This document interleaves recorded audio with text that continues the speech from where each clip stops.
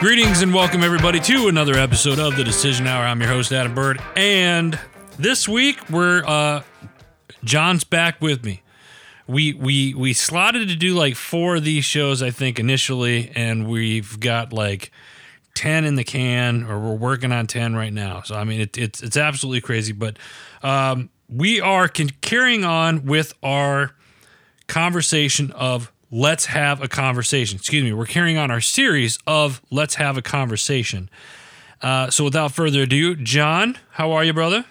I am doing great, Adam. I'm ready to go. This is an exciting topic tonight. Why don't you? Well, let's dive right into it. Share with our listeners what we are talking about in this episode of Let's Have a Conversation.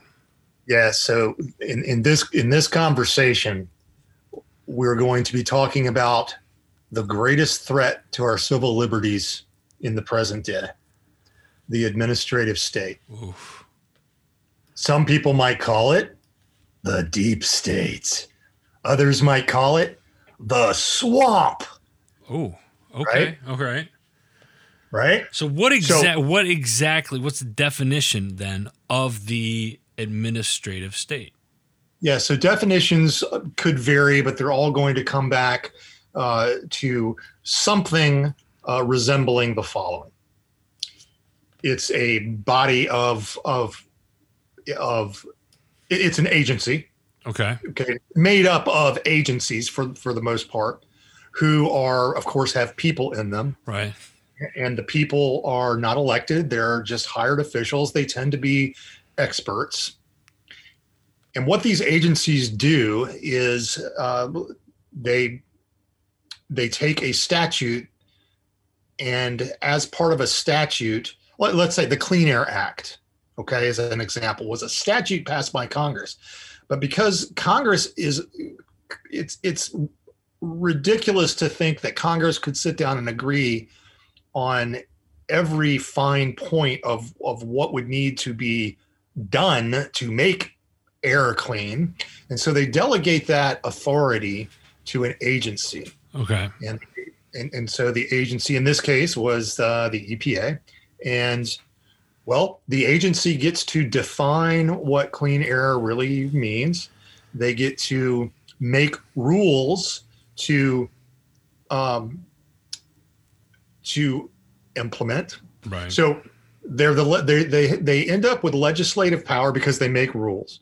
They end up with executive power because they go out and enforce the rules. So they define what they're doing, they enforce whatever they're assigned to do, and then they are judiciary as well because they adjudicate. So if you've got an issue if you're a company and the EPA comes in and you guys have a disagreement, and you will end up going before a tribunal at the EPA, and they will rule on your issue.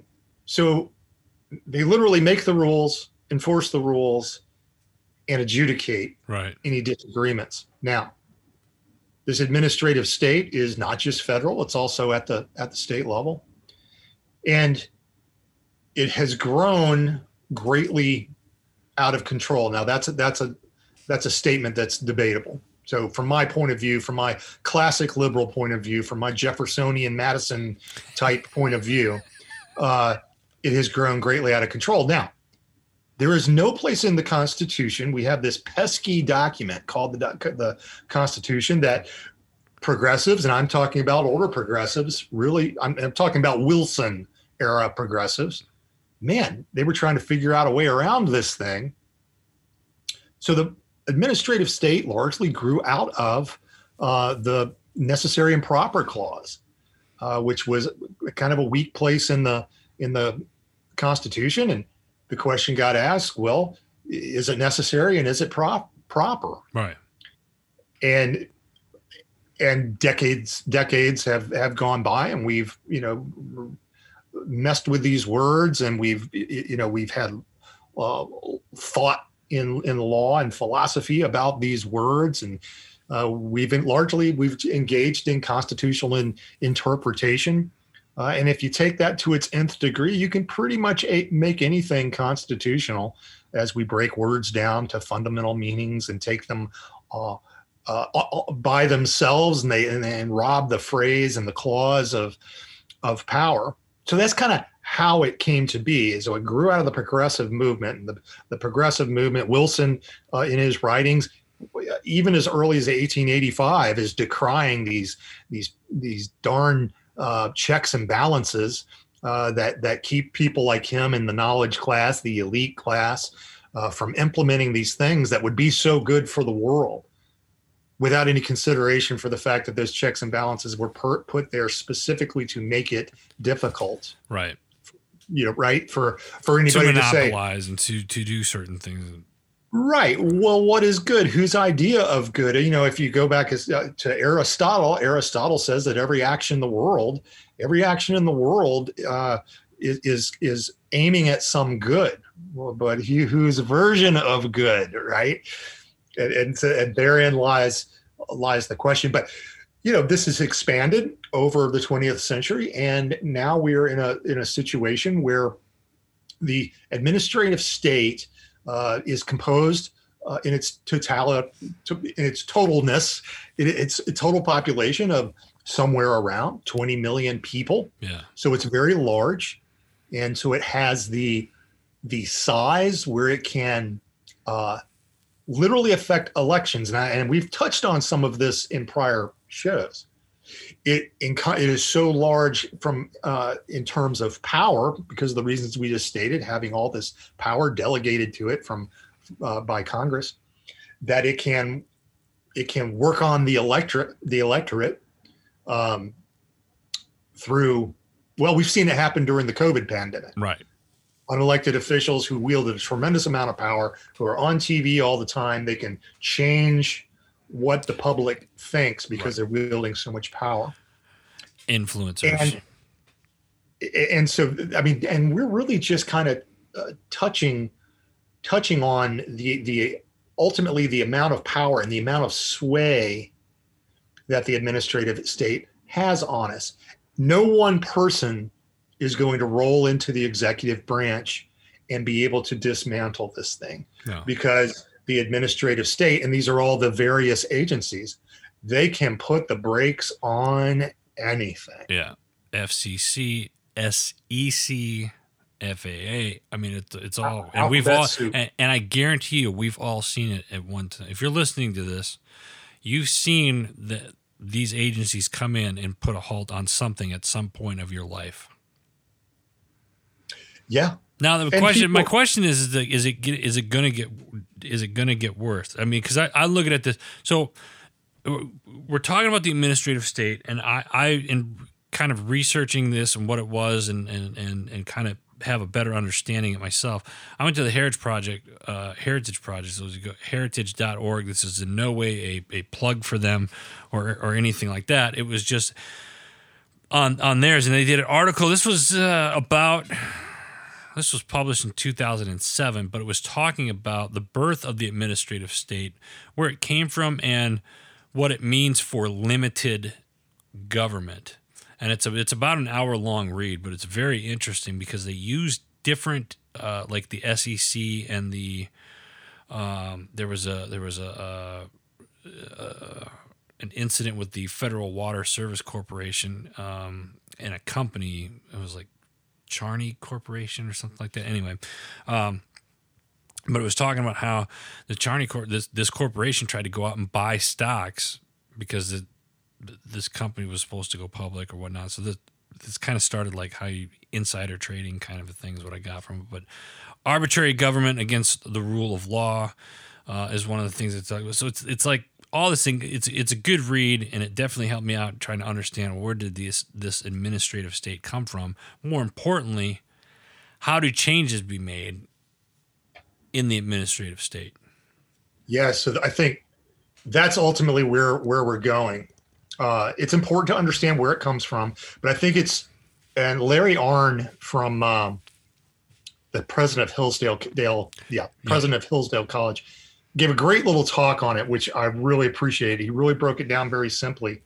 But his solution was, first, understand the Constitution, understand our founding principles in a detailed way so that you can articulate it. Two, understand the administrative state. That's what we're doing tonight. We're trying to help people understand the administrative state, point them toward resources to help them to understand. And then to describe what they are doing, force these agencies and the people who represent them to tell the truth. Force them to say what they're really saying. I thought that was pretty interesting. And I keep coming back to that as well. I've been saying that on a much more personal and lower level for a very long time. Force people to say what they really mean to say. Ask questions until they actually say what they're meaning to say. But I've heard a lot of different opinions on how to combat the administrative state. And I'll jump way forward and just say that one of the best solutions I've met was from a law professor called Peter. His last name is Hamburger. Let me just double check his name. Philip Hamburger.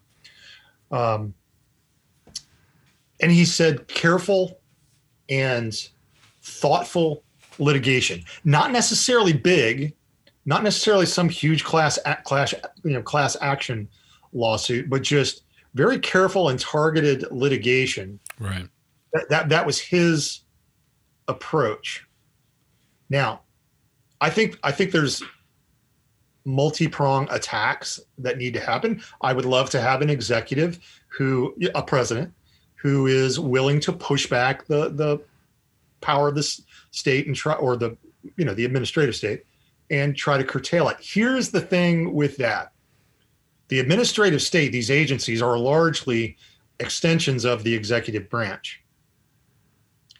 And it's very easy to use them for good or for ill, right? Again, who's good? So if I'm Donald Trump, well, I have all this power through these agencies to get my agenda through. Right. Perhaps, which actually I think one of his big issues was he was really fighting against the administrative state. But now if I'm Joe Biden, I've got a completely different agenda, but I still have all this power at my disposal. And so it's tended to grow despite what party was in power or what the views of the executive was over time. It's tended to grow. Yeah. And so that's difficult. Now, why would Congress stand for this? And to the audience, and Adam, of course, you, but to everybody, challenge me on this. I mean, ask questions and comments and stuff and say, you know what, you're jacked up. But why would Congress tolerate this? And I think it's not too far from the discussion from the point I just made about the executive branch. Okay, so I'm Congress, and let's just say that Congress has a collective will. Okay. And Congress has something that they think is a great idea. All right. I don't know what it might, but let's just go back to the Clean Air Act. All right. Congress thinks clean air is a great idea. Well, they know that they're going to have to delegate the details of this thing to an agency. But they don't want to pass legislation that's particularly clear because they want to delegate it down to an agency that has a lot of its own power. Do they though? Well, yeah. Okay. So that's where I can't. I look at this. What was the first question you asked? Was why would Congress allow this to happen? Right. Yes, because bottom line, it can work in their interest as well. They can get around. That's what if they leave it broad or vague, right? Yes. Then what happens is they can do back end deals with companies that they get kickbacks from, or this, that, and the other. Now, some of you are going to be like, Adam, you're crazy. Not according to my last psych eval. But it's you can't sit there if you think that this stuff. Oh, like, well, because the government, the people in the government would not do stuff like that. Yeah. Are you shitting me? Like this is the part that upsets me is when we're ignorant as a society to think that they're not going to use their power to put more money in their pockets. We've seen it over the last 70 years. It's happened. And it's happened on both sides of parties. It happens in politics, period. I don't care if you're red, if you're on the blue side, if you're down the middle. It doesn't matter. It happens with everybody. Right. Well, let me not that it happens with most politicians. I won't say everybody because I'm throwing the innocent in there as well, but it happens, and we've seen it. We've seen it even as recently as the last 10 years. Oh, sure. I've said this offline to you, John. I think Robin Williams once made a statement, and Robin was kind of left, but the comedian Robin Williams, yeah, once set up in a stand-up, I'll never forget it. He's like, I think politicians should wear NASCAR suits. Yeah. And that was so like, man, you don't even know how true that is. Yeah, it is true. It is true. And so I heard I cannot remember the guy's name. He's a young guy. I'm trying to see if I've got it written down anywhere. I want to say his last name was Milan. At any rate, he was making a very good argument on a Jordan Peterson podcast that I saw a few weeks ago. It's a video. I saw it. I watched it on YouTube. But he was making a very good argument for basically 99%, the vast majority of our politicians being psychopaths that they the people who end up in those positions have a certain psychological makeup that allows them to be flexible and do what they need to do to get to a certain end. It was a very interesting talk. I took a lot away from it. Anyway, but the fact is that is how things happen. Very much so. I spent a lot of time in the Pentagon. Yeah. And I'm just telling you. Yeah. It's how a lot of things get done. Oh God, just to be a fly on the wall for a day. Oh yeah. In there. Well, I'll give you one example, and this illustrates just a tiny bit of the power of the administrative state. So I was working at Headquarters Marine Corps after I retired. I was working at Headquarters Marine Corps Aviation as a graybeard, which is a old civilian, crusty civilian Marine that works there. And we have young majors and lieutenant colonels who come through there, and we're managing programs, strategic level stuff, like Joint Strike Fighter. You've got like a dude in charge of, Joint Strike Fighter F-18. In my case, it was H-1s. So, but one year we lost, I don't know, let's just say it was 10 aircraft out of our budget. And we went to Congress. We went to targeted certain congressional members, talked to their staffers, and we got back, I don't remember, but let's say we got back 5 airplanes. But we were committed that we really needed all of our aircraft. So we got with the manufacturer of the airplanes. Mm-hmm. We said, hey guys, this is what we've done on our side with Congress. We need you to engage with the Texas delegation. And they did. Some very powerful senators and congressmen down there.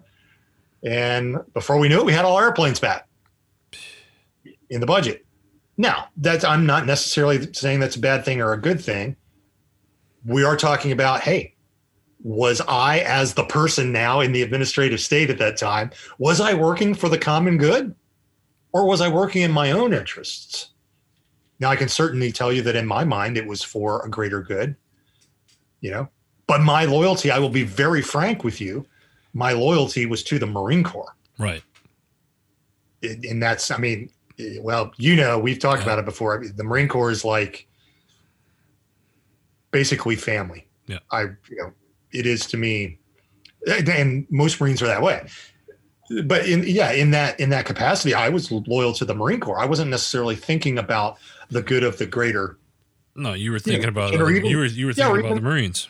Yeah, or even the greater DoD, right? I would have viewed Army or Navy or anybody else who's making an attack on our money as as somebody trying to steal our money. Right. But very quickly getting back out of that little personal story to that's just one very, very small example of the way the administrative state works. Now, multiply that by 20 million other people working in the administrative state. And yes, some of them are secretaries, who can make a piece of paper go fast or slow, but never underestimate the power of a secretary. They can also make a piece of paper disappear. 100%. Is that phone call going to get routed to the executive or the general officer? Or is it going to get routed down to the mailroom? Yep. I'd never, ever, always be friends with the secretary. Yeah. Or the aide or whoever is, That's some great, that's some great advice right there. I'm not kidding. Always be friends with the secretary. Always be friends with the secretary. Yeah. We had 2 secretaries that were the gatekeepers for our general officers at Headquarters Marine Corps. And if you were friends with them, you were much more likely to know when exactly he was coming back from lunch so that you could be there at the door to meet him and say, "Hey, sir, can I have 5 minutes of your time?" At any rate, but just one illustration, now multiply that times, 20 million or so folks exercising power. So you have the administrative state, and then you have all of these other entities that fall under the administrative state. Well, and I would roll that all up into the administrative state. Right. Okay. So if you have an EPA, you've got a mirror organization at every state level. Okay. Yeah. Right. So then you're not dealing with them from federal level. You're dealing it from, well, like you just said, every state, right? So every state has its own. Yeah, and in certain states may have their own little. I don't know. God only knows what New York and New Jersey have dreamed up. I'm sure. I'm sure Maryland being right there, as being a extreme authoritative, totalitarian, comfortable with those ideas. Yeah. Same with Pennsylvania. Pennsylvania's the same way. I'm sure they've dreamed up all kinds of stuff. Yeah. So go ahead. One more quick point, and this is right to what I was just talking about. I love an exchange that was depicted in the miniseries John Adams, where John Adams and Thomas Jefferson have a little sort of good-hearted jab back and forth because they were close friends. But Thomas Jefferson said, "Sir, you have way too much faith in the goodness of government." And John Adams said, "And you, sir, have a dangerous faith in individuals." And they're both right. Yeah. But the fears of Madison is that, look, people tend to morph, and I want to make sure I get this right. I've got it written down. If people are in power, they tend to morph from the public good into factional issues that represent their own interests. Right, exactly. So how do you stop that? Well, so that's a very interesting question, which if you asked 50 people, you'd probably get 100 different answers. How do you stop it? And so I think this gets back to kind of my solution for everything that's wrong with the world is govern yourself. Right. Make sure that you understand why you believe what you believe. Fix yourself, fix your family, have a conversation with your neighbor, get involved in your local community on some level. Right. Take action in the world. And if you are acting in truth and with courage in the world, you will change it. And if you're acting with truth, in truth, you're not going to do anything bad. If you are acting in truth, you are not going to become a concentration camp guard. If you lie to yourself, This is what we were talking about a little bit earlier that I was kind of excited about, but I want to wrap my head around it a little more before I talk about it in too much detail. But if you lie to yourself, right, justify your actions to yourself incrementally, that's how a normal person becomes a concentration camp guard. Extreme example, but honestly, I think that's how you save the world. What does it have to do with the administrative state? Well, let's go back to the pandemic. And this is just one example. Let's go back to the pandemic about how everybody rolled over and our civil liberties died, not with a bang, not even with a whimper, but with kind of the sound that a whoopee cushion makes when all the air is out of it. I don't know what that sound is because it doesn't even make much of a sound. Right? Yeah. Nobody stood up. Nobody said, you know what? I'm out when they tell me to wear 4 masks. I'm out. Nobody refused to close. Well, people did, not enough. People refused to close their business. I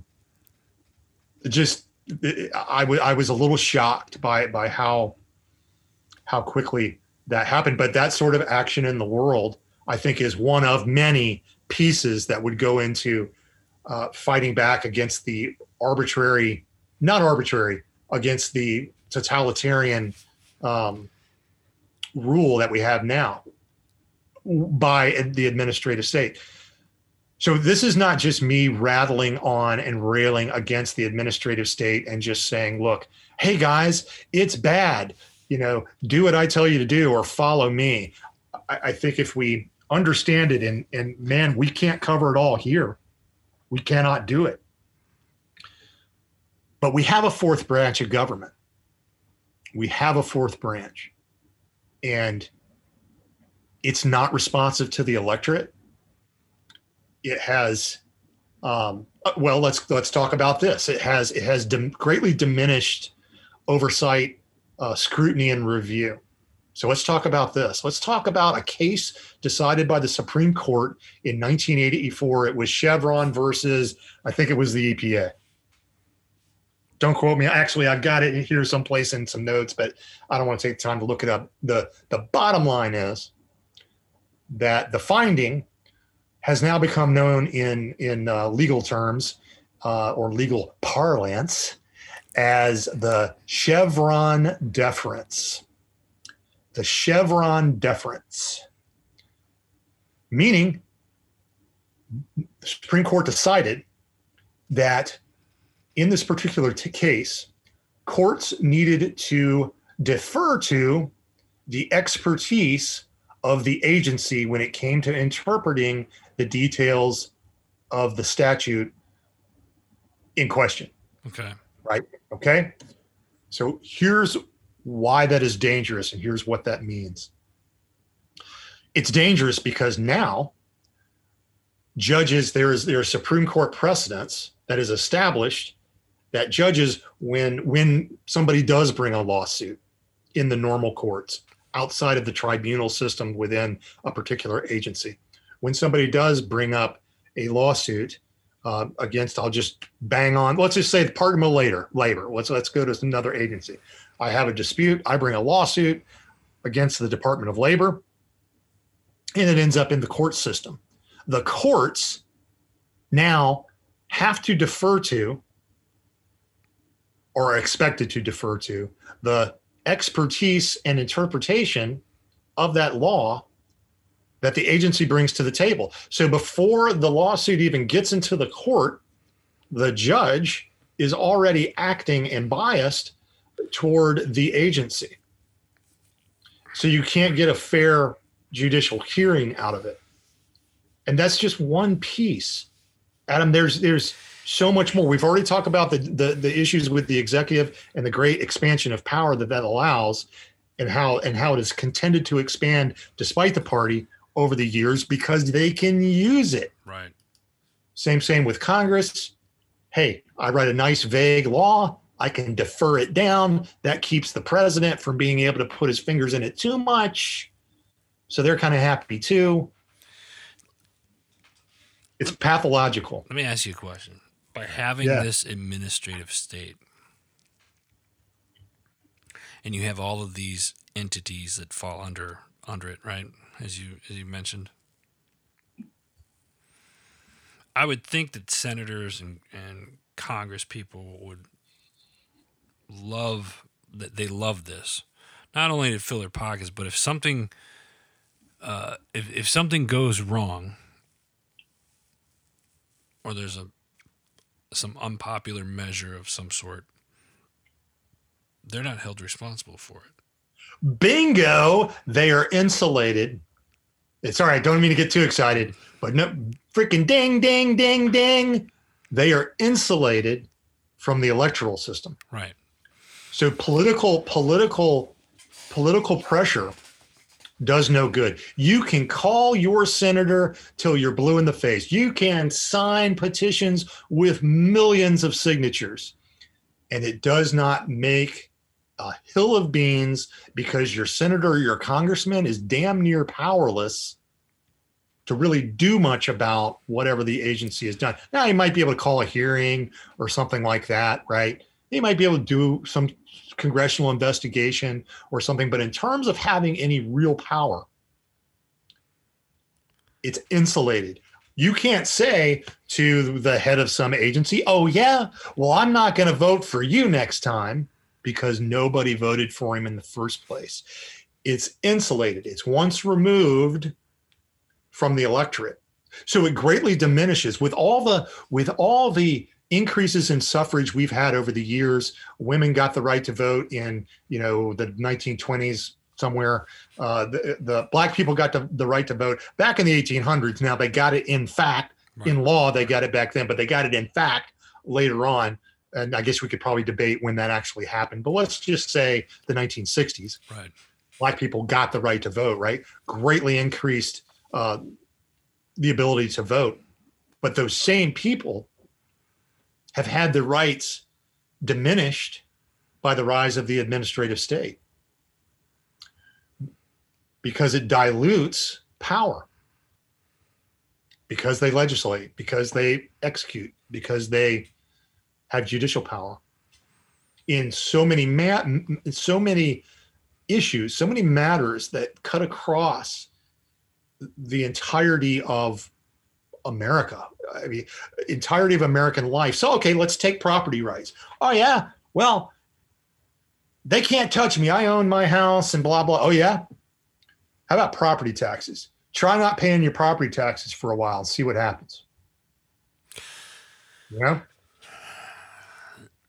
Try going hunting, take a few deer and see what happens when you run across the DNR. The game warden. Yeah. Game warden. Just a couple of examples. Hey, see what happens if you decide, you know what? I'm not registering my car with the state to get a tag. That's stupid. It cost $800. That's ridiculous. Yeah. Yeah. Just try it. See what happens. So if anybody thinks that they've minimized the impact of the government, or maybe they think, I actually had a coworker one time say, I don't see any ways that the government's encroaching on my life. I'm like, dude, have you been alive? Did your children have any parents, or did your parents have any children that lived? Because if you've been alive and if your eyes have been open and if you have been not lying to yourself, then you should be able to see that, well, government touches almost everything I do. I can't get married without a marriage license. I can't go fishing without a fishing license in most places. Right. It's almost, et cetera, et cetera. I'm biting my lip. It's almost like they're in control. You think? Let me ask you something. Yeah. Would it be wise for us then to kind of, I don't want to say get rid of the administrative state, but how do I say this? I guess what I'm asking is the administrative state be eliminated in means that we return to like a constitutional government and the separation of powers, that before anything takes effect, like any regulation or anything like that, it goes to the House and to the Senate to be voted on. We could probably devise some scheme for that to happen. Now, okay, because let me say this real quick. I think in doing this, you have, so you have the House, the Senate vote on it, and then it's passed by each of the two legislative branches, right? President signs off on it. You got a new thing, right? If we did it this way, then we can theoretically, I think you'd be able to hold those people accountable then. Okay. And then it would replace the you'd be able to hold them accountable, and you would start weeding out the, I'm air quoting, deep state types out of power. So I would say you're 100% correct. Now, I'm going to reveal to you an old John Kerry tactic from my Pentagon days and those days when I was driving a desk. Okay. So let's say that the boss is a little bit of a micromanager and he wants to know everything, right? Right. Well, my response, meaning no real disrespect, but my response is, I will bury you. Okay. So stick with me here. Okay. By the time I'm done with about 2 days of sending all the the issues and stuff that I need adjudicated, guess who's done? Yeah. The boss. Comes back, hey, I don't need these anymore. All right. So now just take that little idea from a very small world and let's apply it to the administrative state and Congress. The administrative state is me. Congress is the boss. They will bury them. And Congress will never get the first thing done. All they'll do, one agency, one day would bury them in so much gunk that they would not be able to function. And so I think that would be over really quick. But you asked, your initial question was right on the money. How do we hold the administrative state accountable? How do we reduce this power that is not accountable to the people? Okay, so let's back up to the Constitution. If you are a constitutionalist, if you are somebody who actually cares what the Constitution actually says, not what you think it says, we're getting back to acting with courage and truth in the world and not lying to yourself about what the truth is. There is no place that sets out the administrative state. The administrative state grew out of interpretive constitutional reading out of the necessary and proper clause. So could you curtail it? Absolutely. Right. I think Philip Hamburger's analysis that well thought out, careful litigation by smart folks targeting the right decisions, targeting the right agencies at the right times, I think that is an exceedingly powerful tool. And when you get in litigation, you have to remind the judge and appeal to his or her idealistic, principled nature, which most of them are, regardless of where they fall on the scale, the political scale, left or right. Right. They all tend to be principled people, and appeal to that and say, look, this idea of deference, you cannot punt your independent judgment. You cannot punt your independent judgment here. You cannot just defer to the agency. You have got to decide on points of law. I think that is a great strategy. But there is no one silver bullet. There is no one thing that's going to curtail the state. I would love to see some folks that have gotten, maybe there's some attorneys out there who are super, super smart. And maybe they've just had it with the state and they want to, I say the deep state, and they want to bring a lawsuit, bring it on. Pool your resources with other like-minded attorneys and just do it. Take action with truth and courage in the world. However you might be able to do it. Maybe you were just the soccer mom who shows up at the school board meeting in Loudoun County, Virginia. Maybe that's your action in the world to fight back against an administrative state that is not, helping, acting, and actually the school board folks are elected, but this would be more of who's behind the school board ideas, the teachers unions and stuff like that, who are not elected. Just a couple of ideas. Yeah, I don't even know what to say right now. You put a lot right there, and it was like,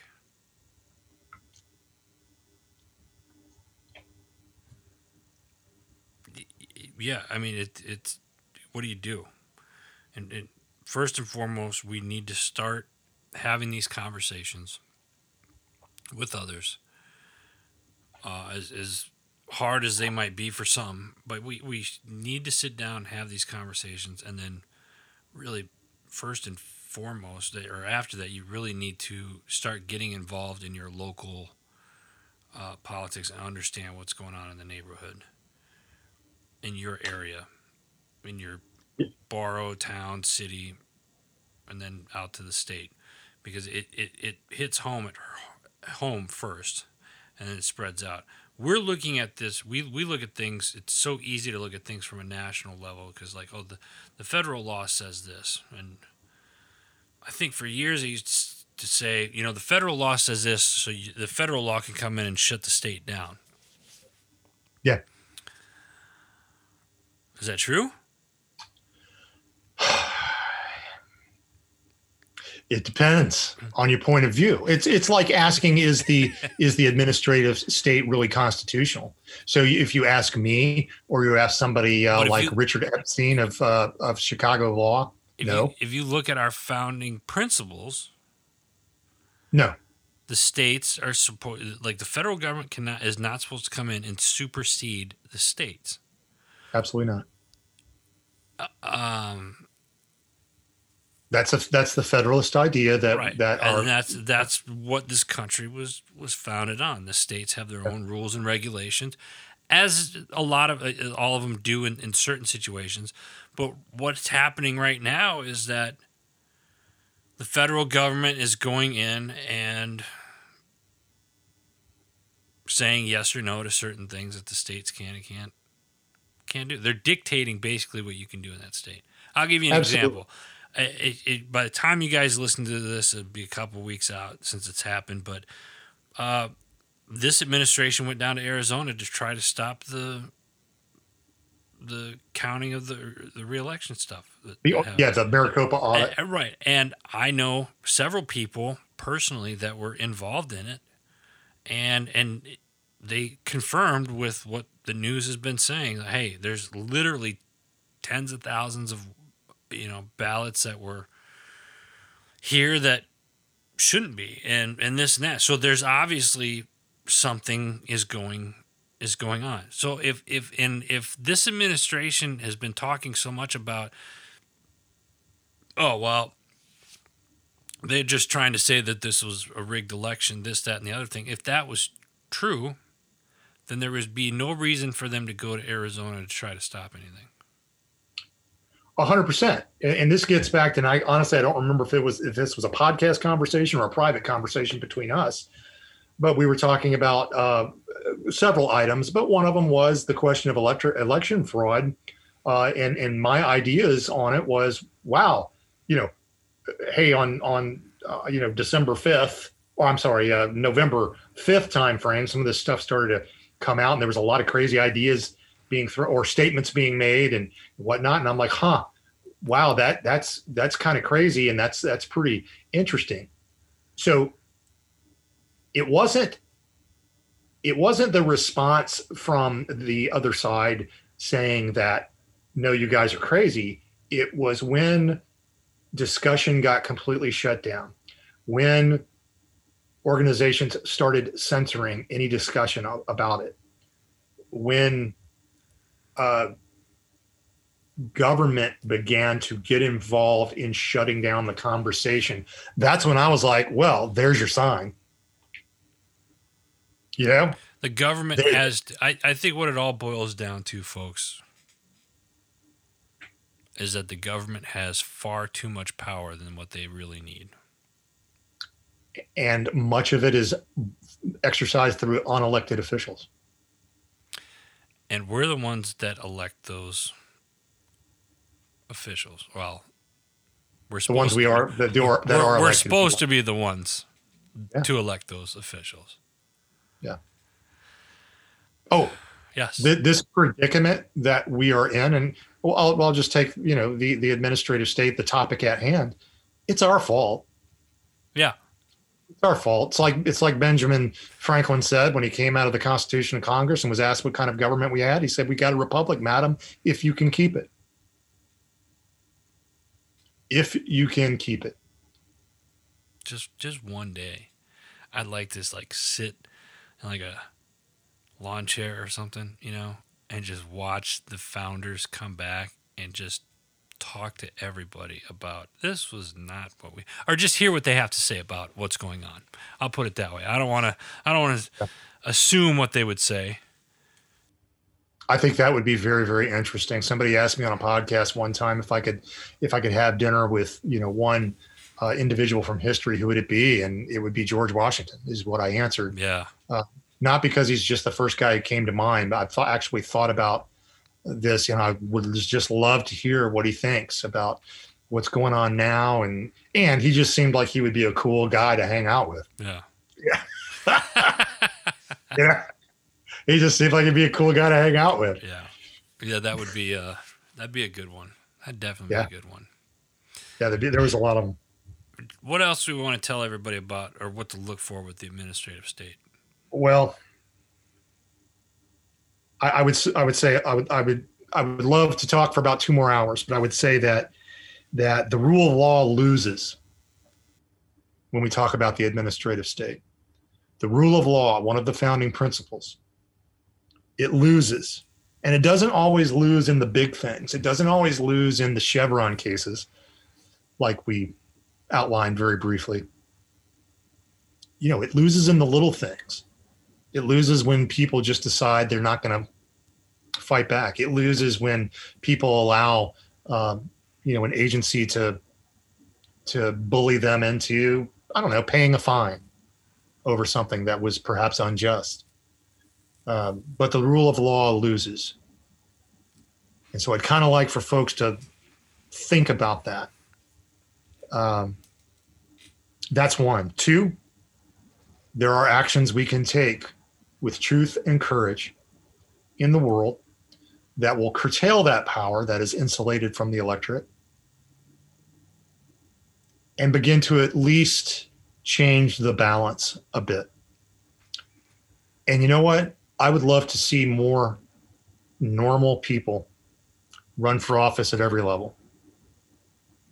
I would love to see soccer moms and baseball coach dads and stuff running for national and state and local positions, where normal people who don't have a sponsor necessarily can be in those offices. And whether I agree with them or not, they can act, hopefully, with truth and courage in the world to bring about a better America. And some dignity. It's funny. I just saw that more and more veterans are starting to get into politics, I think. Yeah. Recently. And I think that's a good thing. But, John, all good points with administrative state. And this one was, I don't know, there's a lot to this one. And it's a difficult subject no matter what. There's really, really, it's like overwhelmingly, when I started researching this stuff, I'm like, oh, okay, yeah, there's a lot to this. But when you dig into it, I guarantee you, your mind is going to start, the wheels are going to start turning, and you're like, oh, okay, I understand that, or oh, I see that. And you're probably going to read some stuff that might even piss you off.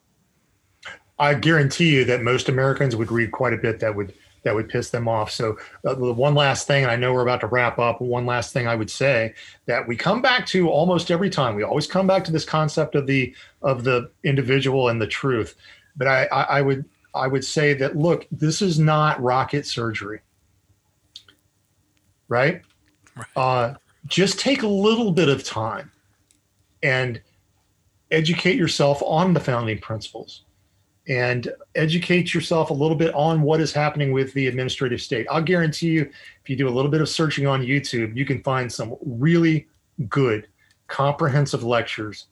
And within a couple of hours, you can have a pretty darn good understanding of the Constitution, how it should be applied, and of the administrative state and what has gone awry in the administrative state. So that's my encouragement that I'll close with.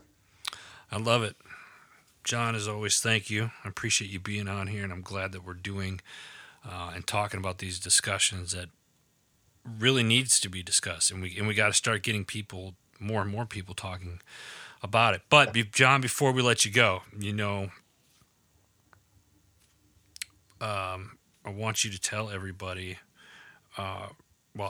First off, I'll say, folks, John has a company called Simper Savage, and they make the best marinades and salad dressings that your taste buds will ever experience. And I'm speaking from experience, because if you go downstairs into our pantry or in our refrigerator, that is all that we carry now in this house for that stuff. So, John, where can people find your delicious salad dressing marinades? If you want to get you some of the best marinade and salad dressing on the planet, go to www.sempersavage.com. Buy yourself a 2-pack or a 4-pack. We got 4 varieties. We got Savage Centurion red wine vinaigrette, Savage balsamic vinaigrette, Savage Caesar, Hail Caesar, and Savage cider, apple cider vinaigrette. You're going to love it. We are veteran-owned and family-operated. My wife, Stacy, and I do all the work ourselves. Yep. And so that's homemade salad dressing in a bottle, salad dressing and marinade in a bottle, and you're going to love it. Check it out, guys. Seriously, you got to check it out.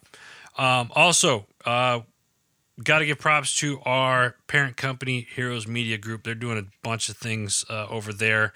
Check out all the new shows that are coming up over there on the network. Check out the website, heroesmediagroup.com. If you would like to become part of the HMG family in some form or fashion, you can reach out to them through the website. Again, that is www.heroesmediagroup.com. Thanks for tuning in this week. Until next time, you've been listening to The Decision Hour.